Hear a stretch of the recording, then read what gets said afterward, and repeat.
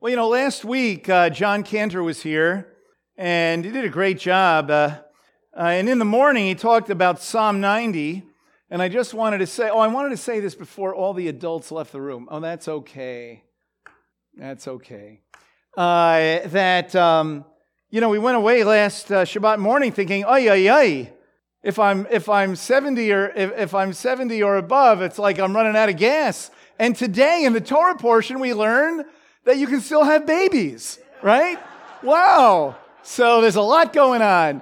Wow. Does that mean that the Bible is inconsistent? Anyway. All right.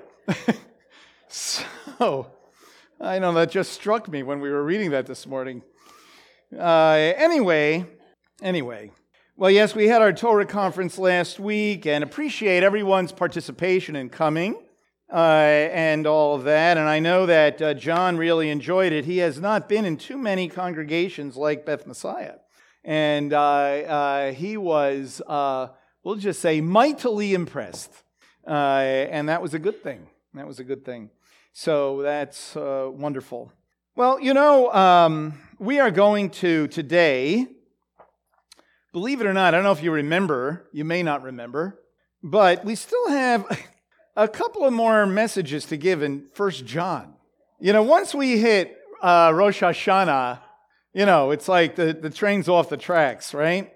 And so I wanted to go to chapter 5 here and talk about overcoming the world. This is where you read about that, overcoming the world. And we are living in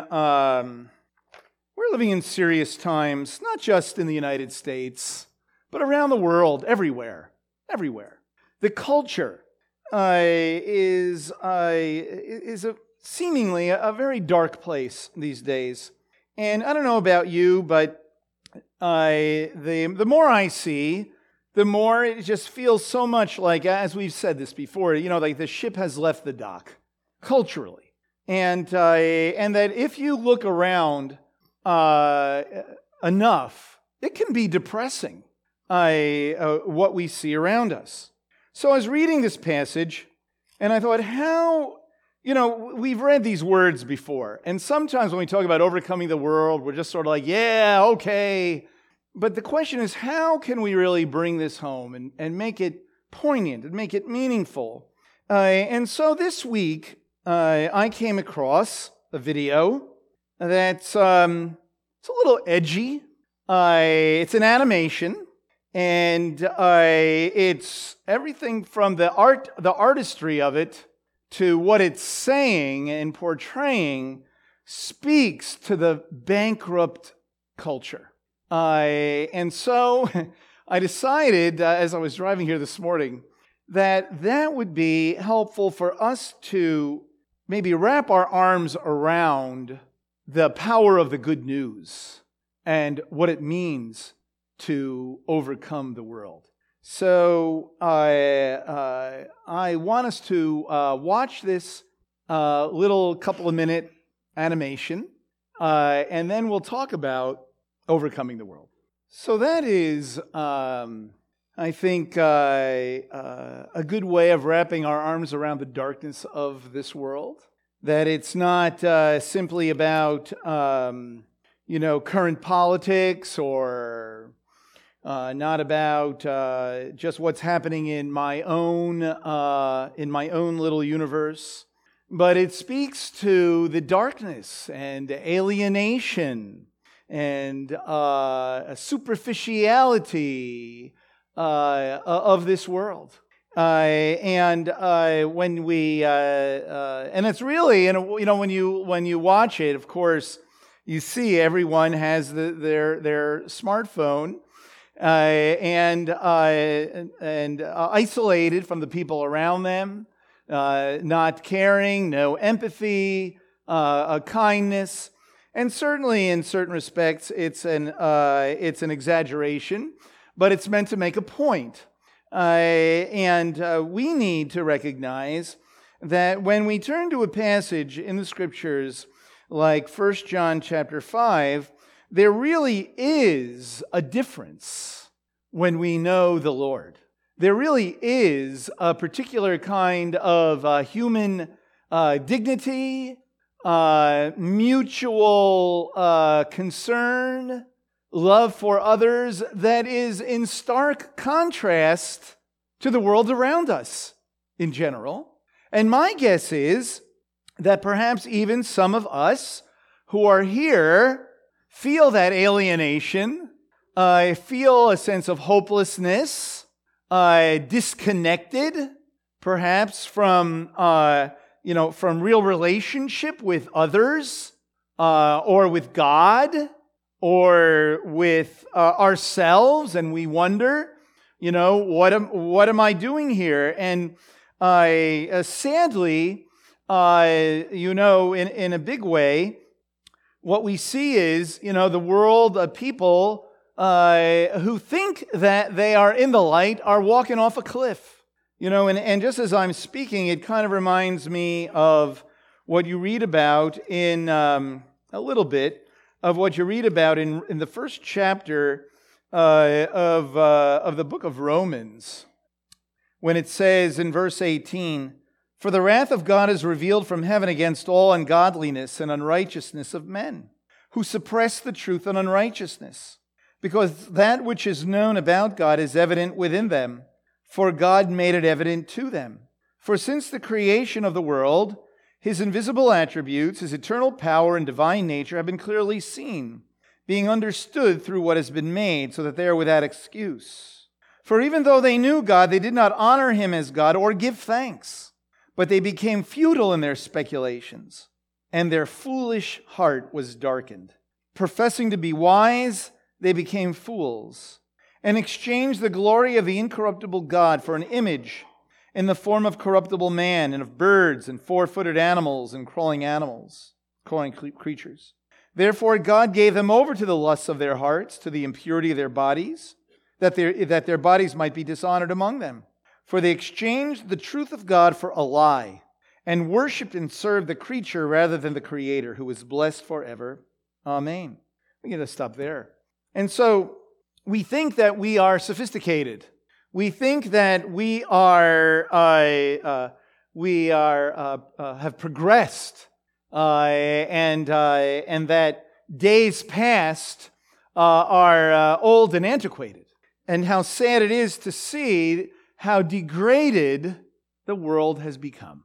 Even though, just about every sin known to man is as old as Adam and Eve, sin has not been glorified in the way that it is today. And when you come to this passage, may we appreciate what we have in Messiah Yeshua, and therefore what we have in our own, in our own lives. So we see here in chapter 5 of 1 John, "Whoever believes that Yeshua is the Messiah is born of God, and whoever loves the Father loves the child born of Him. By this we know that we love the children of God, when we love God and observe His commandments. For this is the love of God, that we keep His commandments, and His commandments are not burdensome. For whatever is born of God overcomes the world. And this is the victory that has overcome the world, our faith. And who is the one who overcomes the world? But he who believes that Yeshua is the Son of God." And so first we see here, John is emphasizing over and over again, loving one another. That's why, this little book is a challenge to preach from each week, because he repeats himself over and over again about loving one another. But now he's moving toward another aspect of this. So he says what he has said before: whoever believes that Yeshua is the Messiah is born of God. So here, if you have trusted in Messiah Yeshua, recognize that that is a miraculous act of God. It is not natural to believe and embrace Yeshua. I'm not talking about simply agreeing with a doctrinal statement, or this is the way I was raised. But I mean, if we have had an encounter with Yeshua and we say, I trust in Him, I know he's the Messiah. This comes from God. This is what it means to be born from above, to be birthed from God. We're still the same people, but there is a newness about us. There is a newness about, even if we struggle with it, because the struggle is also from God. If we didn't struggle with it, if, in other words, if we just said, well, yeah, I believe it, but my life is, doesn't affect my life in any way. As my father once said to me when I was telling him that when I graduated from college, I was going to go to Moody Bible Institute, which was in a way worse than telling him that I believed in Yeshua, because as he said to me, it's one thing to believe it. Does it have to affect your life? Of course, we're not talking, therefore, about religious exercise or, instead of going to Beth something else, I go to Beth Messiah now or something like that. But it means that we are born of God. And how do we know that? We can know it in our kishkas. We can know it inside of us. But we know it for sure if it indeed affects our life. That's how we know. Exhibit A, it affects my life. And according to John here, and as quoted from Yeshua, right, that whoever loves the Father loves the one or the child born of him. That if we love God, we're going to love people, right? We say that all the time, don't we? Loving God, loving people, love the Lord your God with all of your heart, soul, mind, and strength. Love your neighbor as yourself, right? And so he's actually sort of now circling the plane because soon the letter is going to end. So he's going to bring something out about this. He says, by this we know we love the children of God when we love God and observe his commandments. How do we know that we love God? In other words, we know we love the children of God when we love God. And we love the commandments. We observe the commandments. Doesn't it sound a lot like the Shema? Right? It does, because my guess is this may have very well been on what was on John's mind. When we go back, all the way back to Deuteronomy, and this is not the only place we'll see that we're talking about this book of the Bible. In Deuteronomy, when he says, hear, O Israel, the Lord our God, the Lord is one. So it says, we are loyal to you only, God. And then it says, this is a command, you shall love the Lord your God with all your heart, with all your soul, with all your might. Then he says, and these words which I'm commanding you today shall be in your heart. Okay, so we can stop there for now. All right, so you shall love the Lord your God with every bit of you. That's a tall order to ask a question like that, to give a command like that. How can you command someone to love? Now listen, you got to love God. So how do you respond? Okay, all right, I'll love God. And then am I okay now if I love God? All right, now leave me alone. All right. So it can't be something that like an emotion of loving God and having just like a weeping feeling of loving God. And sometimes I think that's, even though in our head we might not really think that, we really do think that, right? Sometimes I think that many of us think, do I really love God? How come when I listen to a song, I don't get all weepy, or I don't get like verklempt, when I'm getting all choked up? That's what that means. When I'm thinking about what God did to me. Well, that's not a bad thing. I'm not saying that's a bad thing at all, but that is not really what it means. That's not the primary meaning of loving God. Loving God is following him.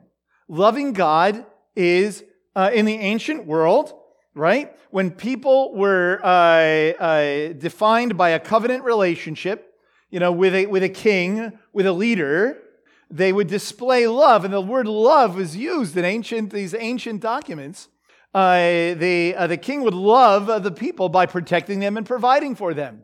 The people would love the king by being loyal and obedient. And that is exactly how this is framed.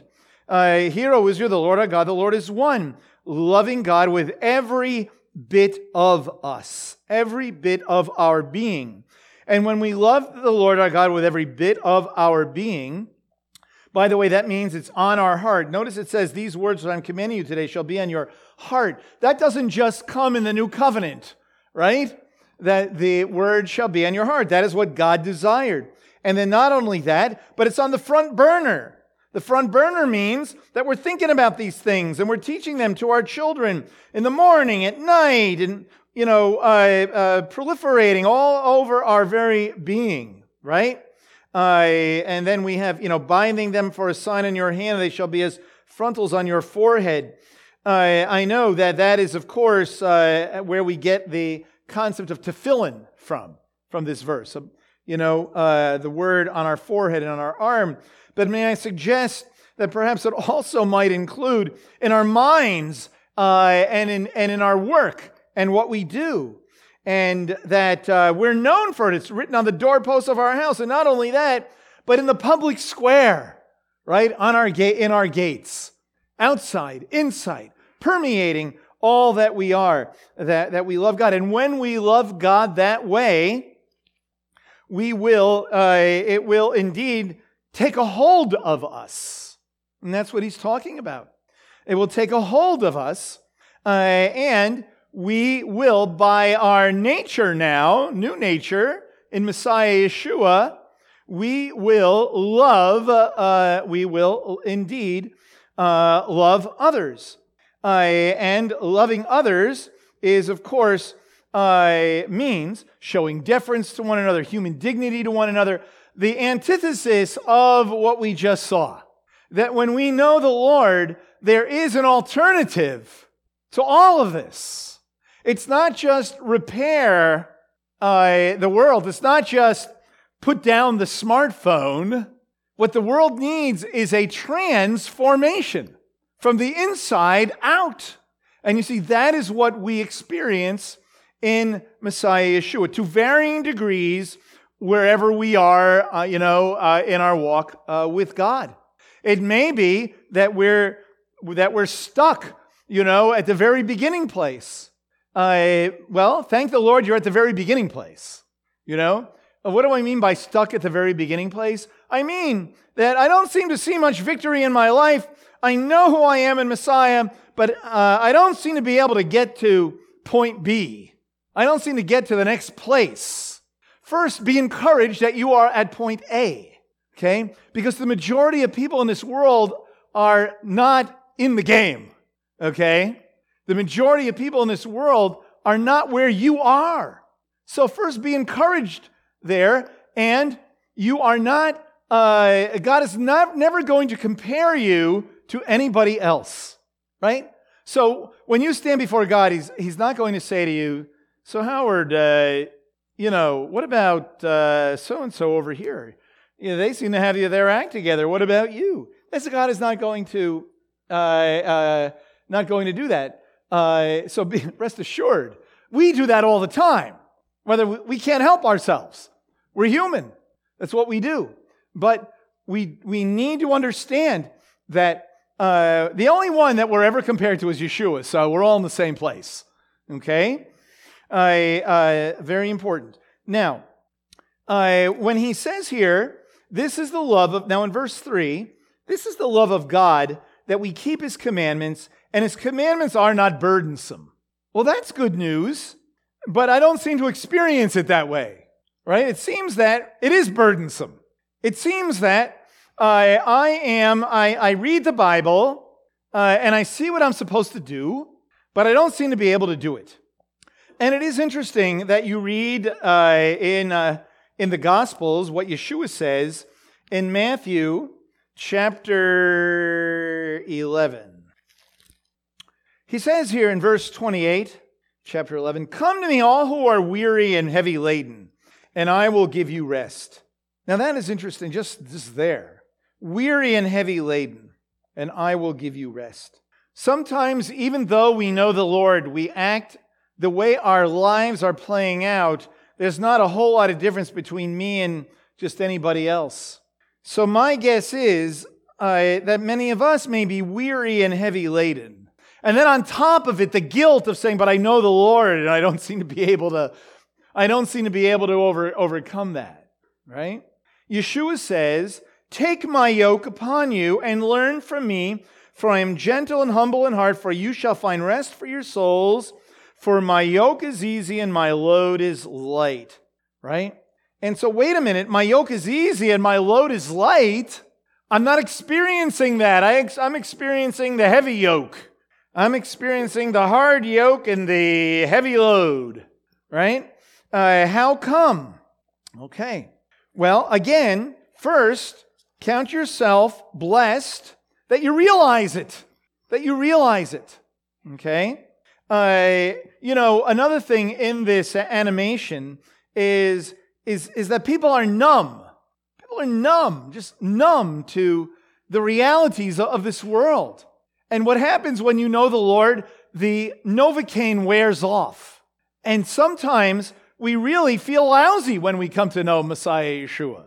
Because now, wow, it's like, no, I'm not wearing this veil of rationalizations. And I see, who I am. And the good news is as John shared it last week, right? The atonement that we have in Messiah, the removal of our sins. But how does this play out in my real life? Okay, I see who I am and I know the hope that I have, but why does it seem burdensome? Well, it's interesting. Again, back to Deuteronomy. Deuteronomy, this time in chapter 30. This evidently was a very famous passage in ancient Judaism. In Deuteronomy chapter 30, Moses says, beginning in verse 11, actually beginning in verse 10, he says, if you obey the Lord to keep his commandments and his statutes, which are written in this book of the law, if you turn to the Lord your God with all your heart and soul, taking that part from the Shema. For this commandment which I command you today is not too difficult for you, nor is it out of reach. It is not in heaven that you should say, who will go up to heaven for us, to get it for us and make us hear it, that we may observe it. Nor is it beyond the sea, that you should say, who will cross the sea for us, to get it for us and make us hear it, that we may observe it. But the word is very near you, in your mouth and in your heart, that you may observe it. And then he says, see, I have set before you today life and prosperity, death and adversity, and that I command you today to love the Lord your God, to walk in his ways and keep his commandments and his statutes and his judgments, that you may live and multiply, so that the Lord your God may bless you in the land where you are entering to possess it. And then he warns them, but if your heart turns away and you will not obey, but are drawn away and worship other gods and serve them, you will surely perish. And so living equals serving, obeying equals loving God. Turning from God equals not obeying, not loving, and not living. Now, Paul, in the Brit Hadashah, in the book of Romans, takes this passage and applies it directly to Yeshua in Romans chapter 10. And you know what's interesting is that in a lot of the Jewish literature of the day, let's just say that, the Jewish literature of the day takes this passage in Deuteronomy chapter 30 and applies it in varieties of ways. And so Paul, in keeping, in a way, with the popularity of this passage, applies it to Yeshua. And he says here, in verse 4, I'll just start there. For Messiah is the end, or the completion, or the totality, okay, of the law for righteousness to everyone who believes, or the goal of law for righteousness to everyone who believes. For Moses writes that a man who practices the righteousness which is based on law shall live by that righteousness. Moreover, which is a better word than but here, moreover, the righteousness based on faith speaks this way. Do not say in your heart, who shall, now he's going to quote parts of this passage in Deuteronomy. Do not say in your heart, who will ascend into heaven, that is to bring Messiah down, or who will descend into the abyss, that is to bring Messiah up from the dead. But what does it say? The word is near you, in your mouth and in your heart. That is the word of faith which we are preaching. That if you confess with your mouth Yeshua as Lord and believe in your heart that God raised him from the dead, you shall be saved. For with the heart man believes, resulting in righteousness, and with the mouth he confesses, resulting in salvation. For the scripture says, whoever believes in him will not be disappointed. Okay? So, Yeshua is the goal of the whole thing. When we know Messiah Yeshua, now we are in this place by our state of being in the Messiah, that the Torah is placed in our heart. We are now empowered because the Lord lives within us. The Ruach HaKodesh indwells us. And now we are empowered to live this life. And if we obey the commandments, then there's joy and there's peace and there's satisfaction. And they are not burdensome. Okay? So how then do we get there? He says, for whatever is born of God overcomes the world. And this is the victory that we have, the victory that has overcome the world, our faith, our trust, and embracing of Yeshua. Why? Because he is the goal of the whole thing. He is indeed identified with Hashem, the God of Israel.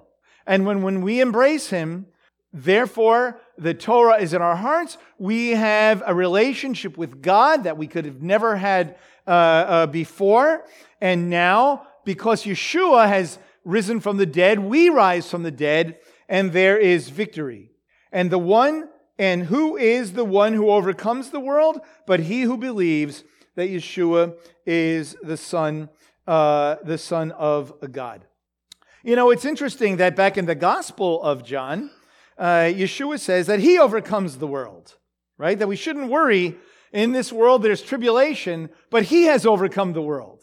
And here he says, and you have overcome the world. Like Yeshua, you have overcome the world. It doesn't mean that we're taken out of the world, but now we can navigate through this and we can be light in the midst of darkness. And we can care for one another. And we can have the joy of mutual blessing where we give and we receive from God, and God is in our midst. And there is indeed this joy inexpressible. How do we do this? Okay, so he's talked about obeying the word. How do we do that? Well, you know, we know the commandment. How do we know the commandment? How do we know what it is that we're supposed to do to have this life? Well, we know it from the scriptures. That's how we know it, right?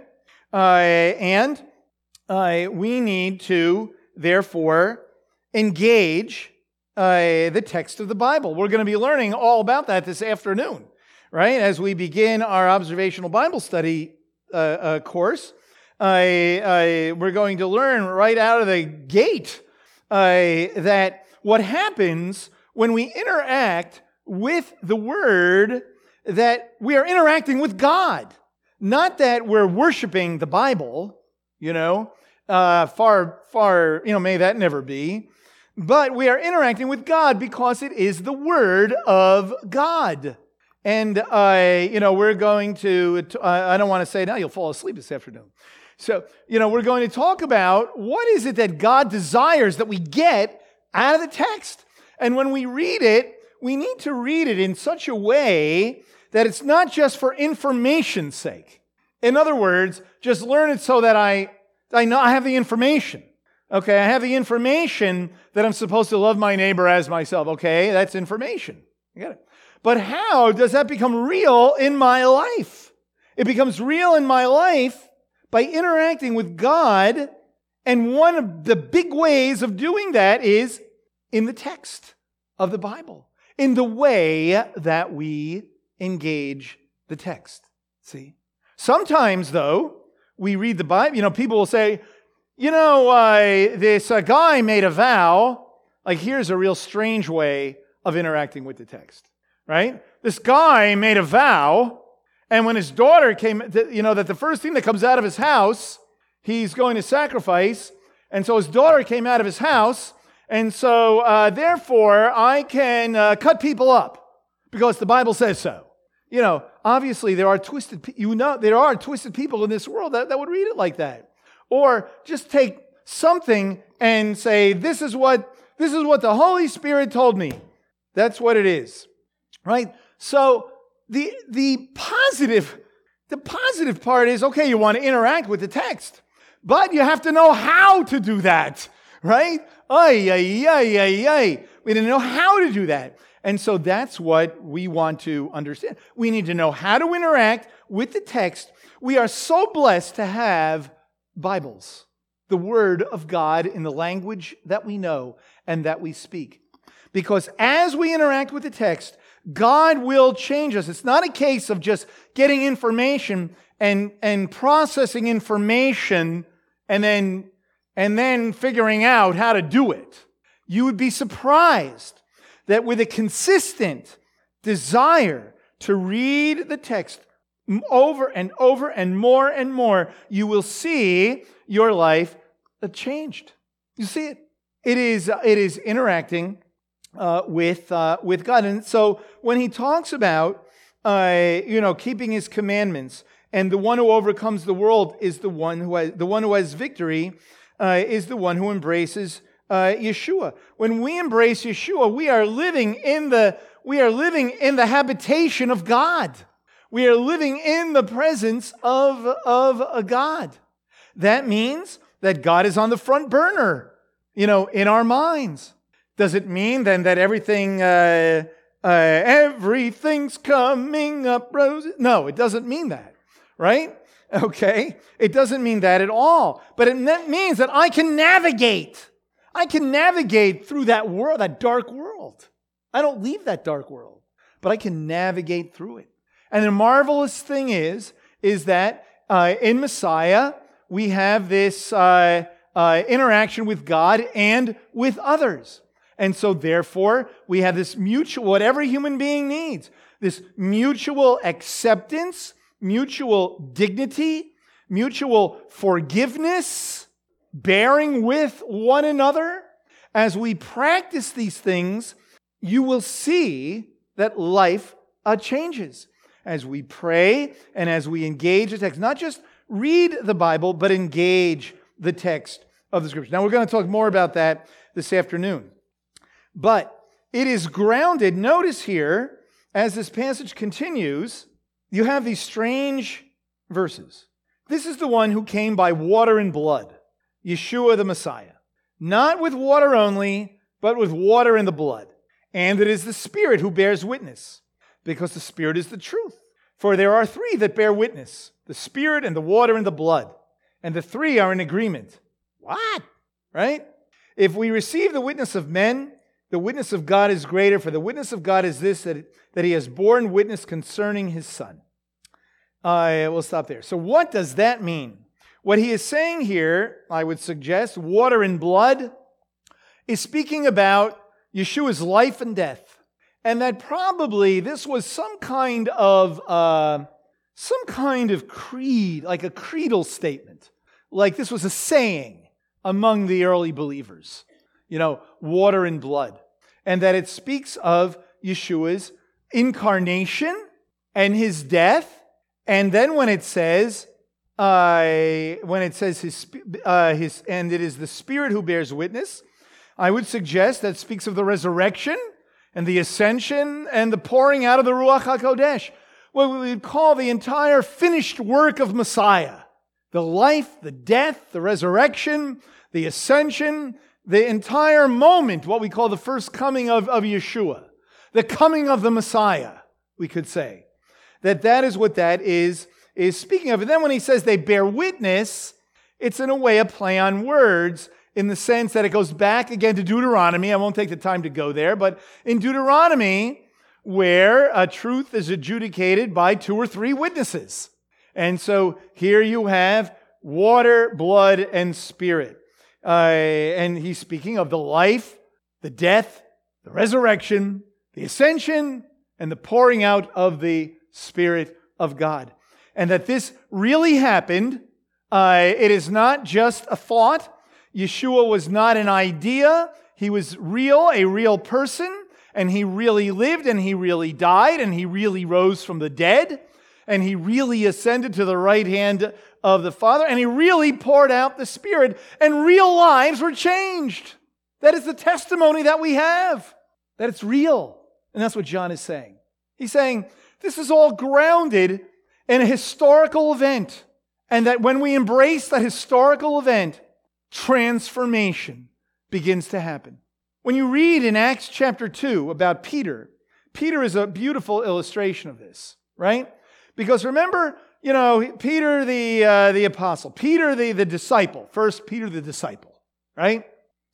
And Peter believes, and Peter is close to Yeshua, right? But then Yeshua dies. What does he do? He basically disavows knowing him, right? I don't know him, don't know that man, right? Now, if you or I did that today, we would be kicking ourselves. We'd be saying, oh, I blew it. Who am I? I don't know what I blew, right? Yeah. So then Yeshua is raised from the dead, and of course he meets the women coming, and he says, tell them to come, and you know what? I love this little thing. And tell Peter too, he says. It's in the text. And tell Peter too, like to come. It's not the end for him, right?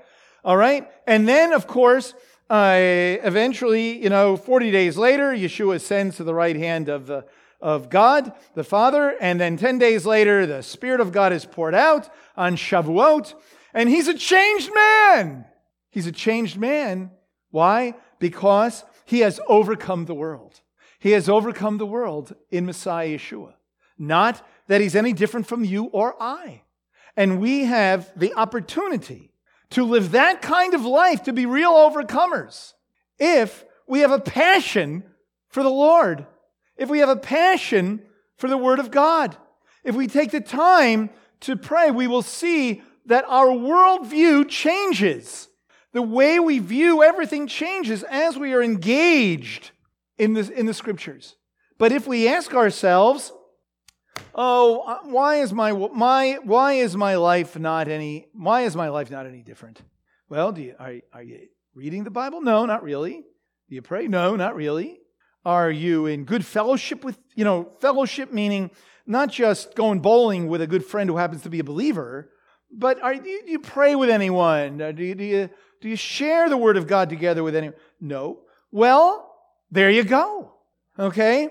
That there are disciplines to follow to engage God in this dynamic way, right? And so in the life of Yeshua, we have indeed the Messiah, and in his death, we have our sins are taken away, right?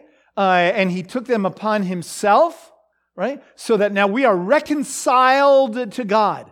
The alienation is gone. We are reconciled to God, which means that now I can be reconciled to myself and to the world around me, and I can really engage people because I know who I am in Messiah Yeshua. I know that I am a person created in the image and likeness of God, and I'm called to serve Him and to obey His word, which is a joy when we desire God. When we desire God. And so therefore, the question is, what do you really want? What do we really want? If we really want to live like an overcomer that you are in Messiah, this is the way to do it. And so he says, the one who believes, in verse 10, the one who believes in the Son of God has the witness in himself. The one who does not believe has made him a liar, because he has not believed in the witness that God has borne according to his Son. And the witness is this, that God has given us eternal life, life forever, and this life is in his Son. He who has the Son has the life. He who does not have the Son of God does not have the life.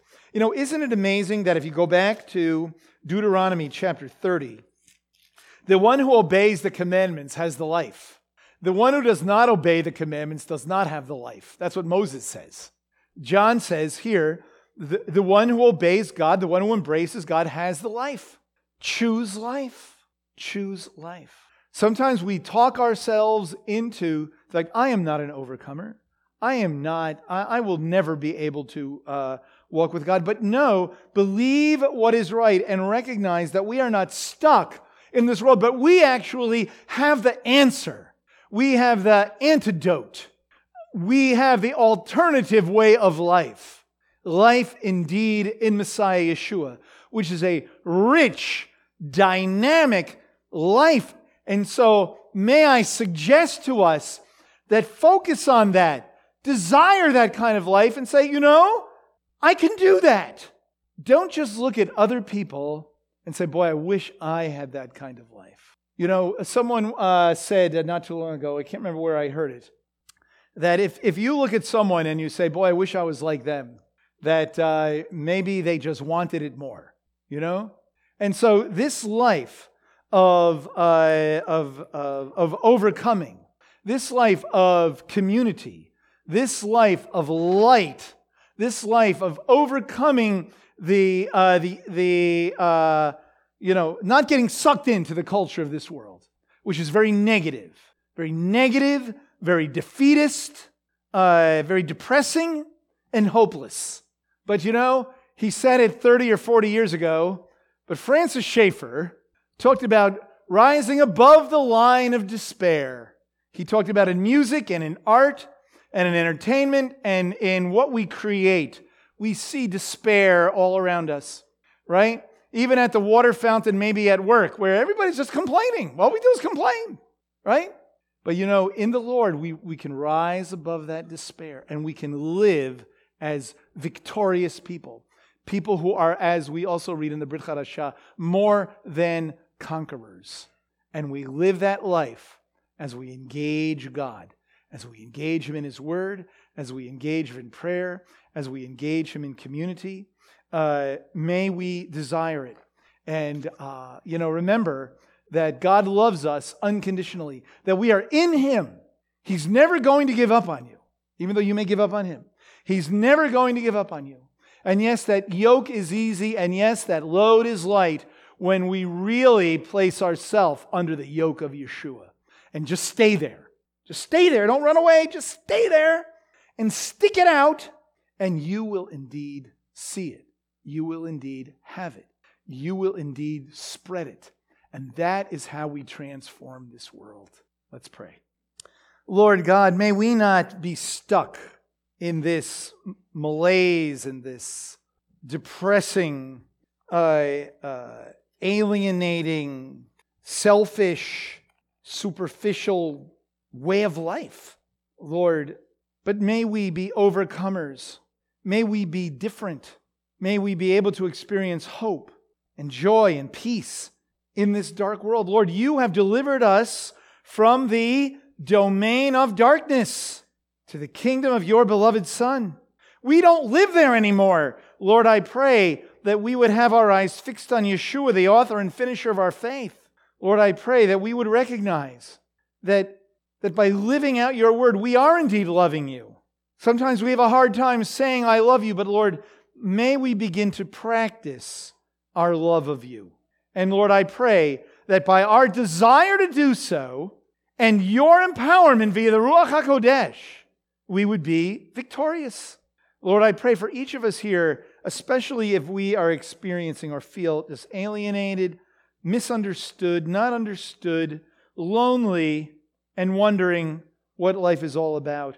Lord, I pray, God, that you would break into our lives, break into each one's life, Lord, so that they may know and experience who you are.